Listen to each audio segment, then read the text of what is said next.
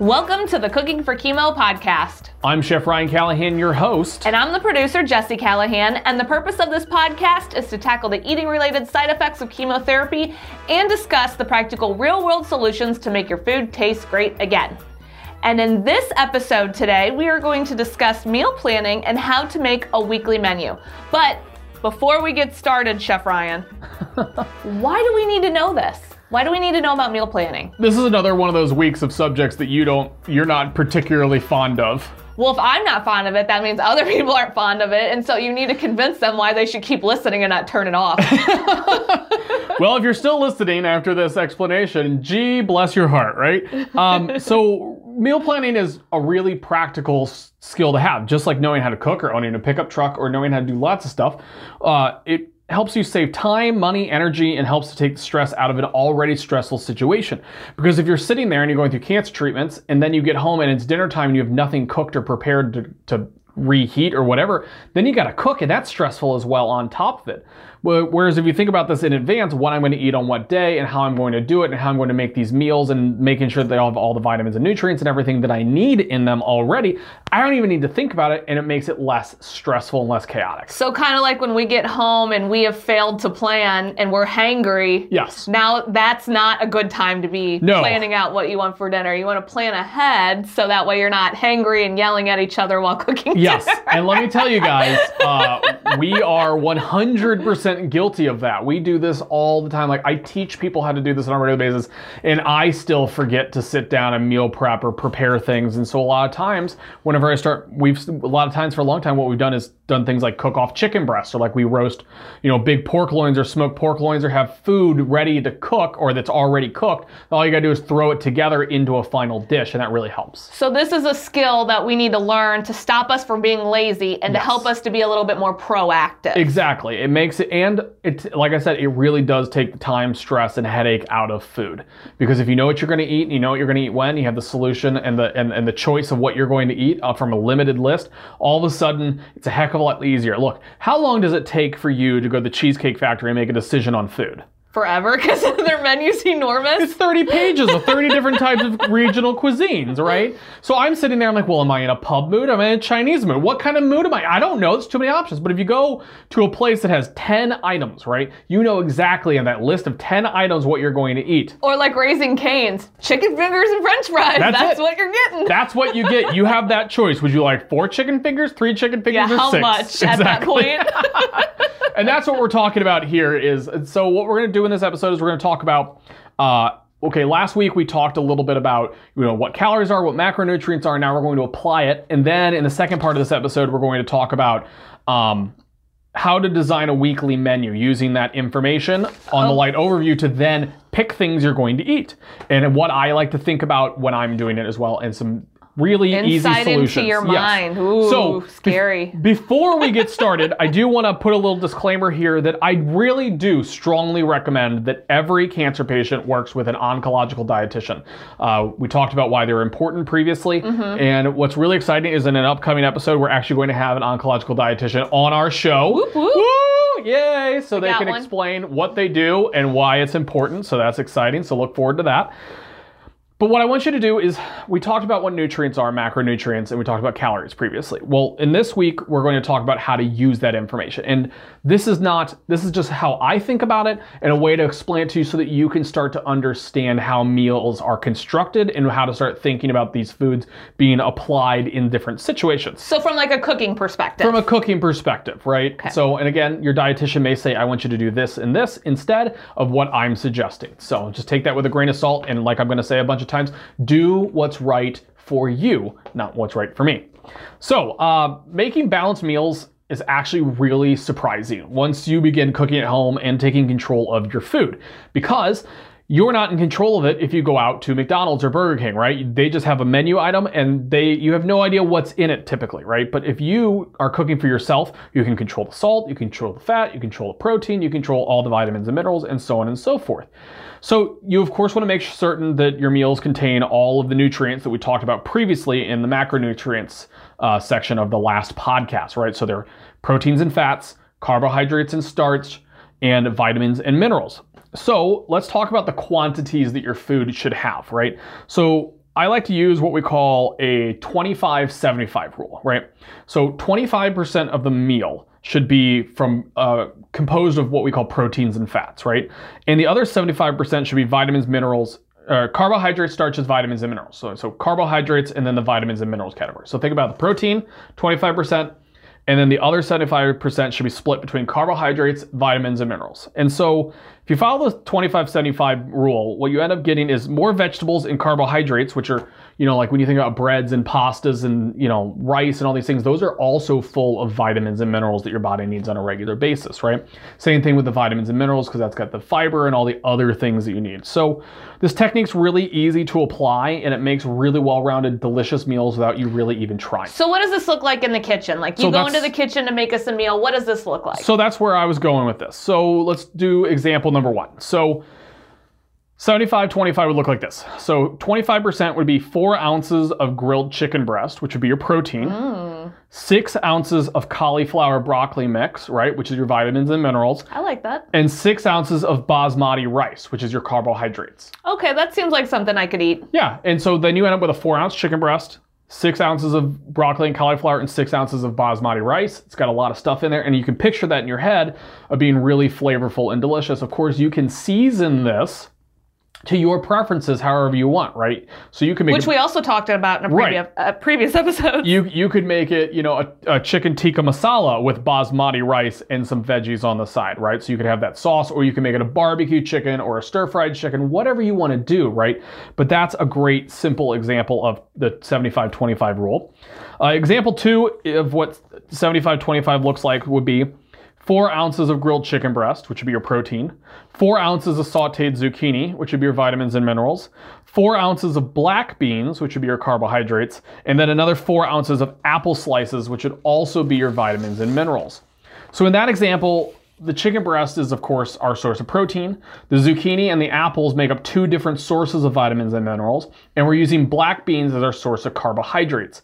And of course, black beans are normally considered a protein, but in this example, they're functioning more like a carbohydrate than they are specifically like a protein. So I'm seeing that some foods kind of can fall into multiple categories depending on what it is. Absolutely. And that's where your dietitian comes in. That's where your dietitian comes in, because, food isn't as simple as you get one nutrient from one thing. Like I get B12 from this and that's all I get, or I get protein from this and that's all I get. That's why the proteins and fat category is together, because protein is always paired with fat naturally in nature. So that's just how it exists, no matter what kind of protein you eat. Okay, so, this seems pretty simple. It is really simple. So this is where it comes back to do what works for you and work with your dietitian. The 75-25 meal planning rule is, of course, a sliding scale. And what that means is that you do not have to have the exact proportional amounts of carbohydrates to vitamins and minerals. So from what you're suggesting. Correct. Okay. So you can adjust these proportions based on what you're making or what works best for your body. And of course, you want to increase if you need to increase your protein, you can always increase your protein. It's really, really easy. If you need more, eat more, right? But you always want to make sure that you get all 3 of these in every dish. And if you look at if you look at cooking, how it naturally happens all around the world is you're already incorporating these starches, these vitamins, these minerals, and these proteins already in a dish. Think about Chinese food, right? You get Chinese food, it's veggies, it's meat, and it's carbohydrates all mixed together all at the same time. Yeah, it seems like almost every cuisine has a balance of all 3 of these categories in one way or another. Yeah, and the only example I can really think of straight off the bat that takes it out of balance is like going to like a steakhouse and getting a huge 16-ounce cut of meat, or going they're just kicking up their protein side. That's right. What I'm thinking here. Or going to like, for example, a barbecue place and just eating a whole rack of ribs with nothing else. But that would be just straight protein, right? So it's all about getting all 3 of those things in there and balancing them all. And so now we're going to talk about how to design a weekly menu. Well, and then I think to wrap up one more time, because we can't stress enough importance on it, that sliding scale, work with your dietitian. Yeah, because they're going to know what you need. They're going to know exactly what your body needs. But the idea here is that then you understand kind of what each ingredient is playing inside of a meal to begin with, right? Yeah. And then you can talk to your dietitian, and your dietitian can help explain what you need and why you need it. Exactly. And then That's a you good will idea. understand, because you'll have a basic understanding. Okay, I have a light overview, because you're not walking into this meeting Blind. blind and going, wait a minute, what the heck's a carbohydrate? What's a protein? You know, these are things that you need to know about, right? And this little bit of light information will help you guys there. So let's apply this, right? How do we Okay. design a weekly menu? So what do we do with this info? So I have a 7-step process that I use every single week. So here's what you do, or at least this is what I do. This is really exactly how I do it. And then you could cater it to your own lifestyle. Of course, that's Right. what I hope everybody does, because this is not a one-size-fits-all solution, right? Sometimes I gotta say that because people just take I'm it sorry. as gospel. This is gospel. There are no changing, and anyone who thinks differently, no, it's unacceptable, right? No, I'm just kidding. So how to design a weekly menu. So number one, I want you guys to brainstorm 10 dinner meals, right? So for example, are you gonna have chicken fried rice? Are you gonna have chicken and zucchini? What are you gonna have? What 10 entrees, what 10 dinners are you going to have that week? Okay? Then the next Okay. thing I want you to do is list the ingredients for every meal. Okay, go through and list out every last piece of those different meals. That way you can do part 3, which is looking for the common ingredients. Common ingredients are going to be like, if you're making chicken pot pie and pot roast and beef stroganoff, right? The one common ingredient to all 3 of those is onions. You're going to need onions for all 3 of those dishes. So now we know that we can buy one set of vegetables for all 3 items there, okay? Because common ingredients help to save money, and they help you to avoid food waste because you're using all of it. Which we're going to talk about in next week's podcast. Yes. So look for those common ingredients. And then number 4, unless you explicitly are craving this one weird item, one weird dish, right, that doesn't have anything in common with anything else, remove the meals without common ingredients. Why? Because if you have to buy 10 ingredients for just one dish, not only are you going to end up with, first off, guys, grocery stores don't sell food in quantities for one. Okay, this is where I get a lot of questions of how do I cook for one person? Well, I'm going to tell you, it's basically virtually impossible because you can't even buy for one person. Typically, grocery stores sell portions in 4, 6s, 8s, and 12s. All right, so any multiplication of basically 4 or more, okay, is the idea here.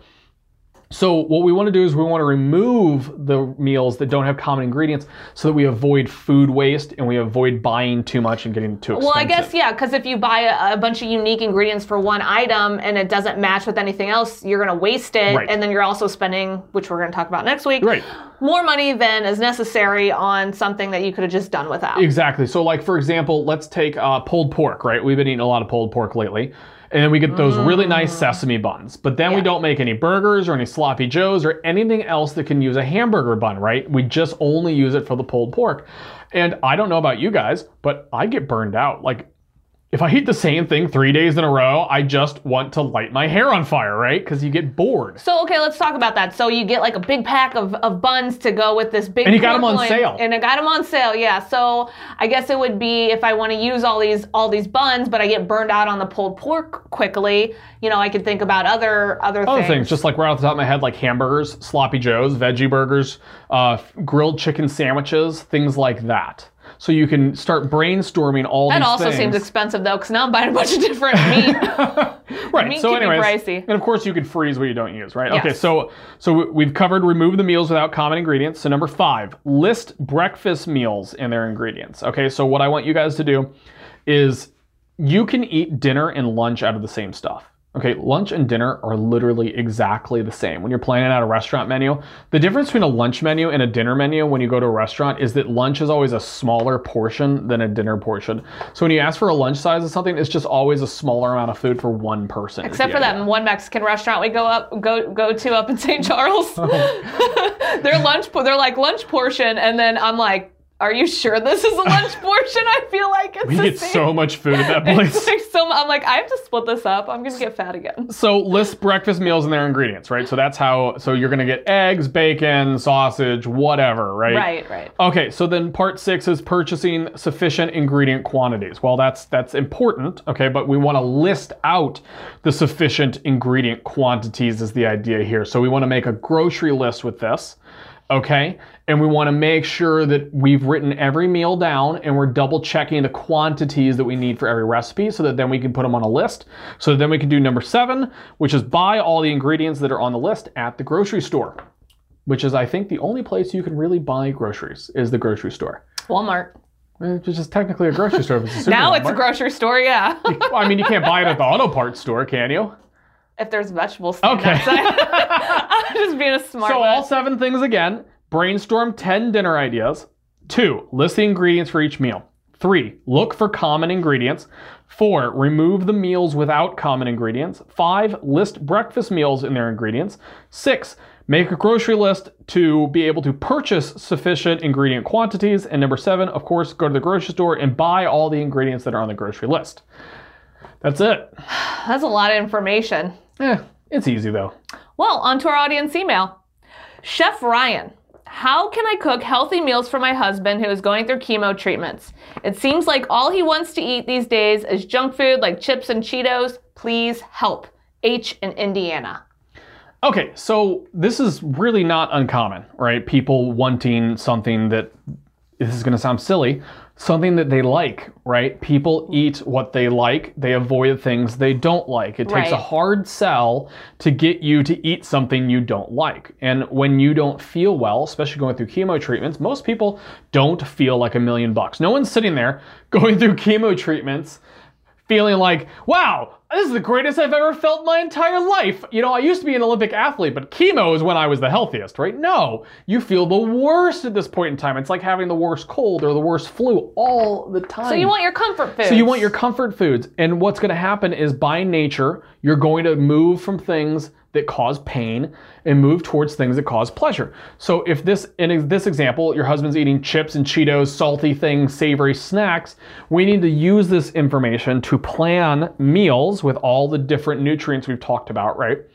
That accommodates towards his flavor preferences, okay? So right now he's liking salty and savory. Cheetos are salty and savory. So let's make some salty, savory dishes like pot roast or a cheesy chicken rice bake. Or just even homemade French fries. What about even that? Homemade French fries. You could put bacon and sour cream and all kinds of stuff and put more things in there, okay? We can make homemade things that satisfy these cravings that have more nutrients than just the junk food does. A loaded baked potato sounds so good right now. Oh, doesn't it? Hey, here's an idea, guys. Loaded tater tots baked in the oven. Oh, we made those. Oh, those are so good. Exactly. You want to tell them how we make them? Yeah, so we take tater tots know. and we lightly spray them with like some cooking spray. We put them in the oven at like 425 degrees and let them cook for 45 minutes. You got to turn them over so they don't stick, and we lightly season them. And they crisp on all sides. With a little bit of salt and pepper or a little bit of Lowry's seasoning salt. Or Cajun seasoning's even better, actually. Oh yeah, the Cajun seasoning. If you get spicy Cajun seasoning, that's just the best, right? And then what we do is we crisp up some bacon, chop up some green onion, a little bit of sour cream, some cheddar, sharp cheddar cheese. Yes. I guess Velveeta cheese would work as well if you wanted to, or like some Rotel tomatoes. But basically what you can do is you can then treat them like anything. You can put chili on them, you can put anything. They're really good with salsa. They're also really good with like corn salsa on them and stuff like that. You can treat them like nachos. Anyways, that's my recipe for the day. Well, now I know what I'm eating for lunch. Well, and then there's a St. Louis specific dish that we call slingers. Yeah. And you could throw some chili and eggs on top of it and turn it into a slinger. Yeah, so slingers, just so everyone knows, is it's grilled hash browns. It's fried hash browns, like flat grilled hash browns. You season those, and then you add 2 fried egg or 2 over easy eggs on top, and then you put chili on top of that and cheese, and you serve it on the side with toast and some kind of breakfast meat, and it is delicious. But these could be meals all on their own. Yes, they could. And now I'm hungry. And with that, I think that is the end of the Cooking for Chemo podcast, right? Well, that's all for this episode of the Cooking for Chemo podcast. Before we end the show, we want to say thank you very, very much. Thank you to everyone that helps to make Cooking for Chemo's online resources free. If you'd like to help support Cooking for Chemo, simply visit our website and click on the Support CFC button located at the top of every page on cookingforchemo.org. You can also support us by purchasing a copy of our Gourmand award-winning cookbook, Cooking for Chemo and After. I'm Jessie Callahan. And I'm Chef Ryan Callahan. Thanks for listening.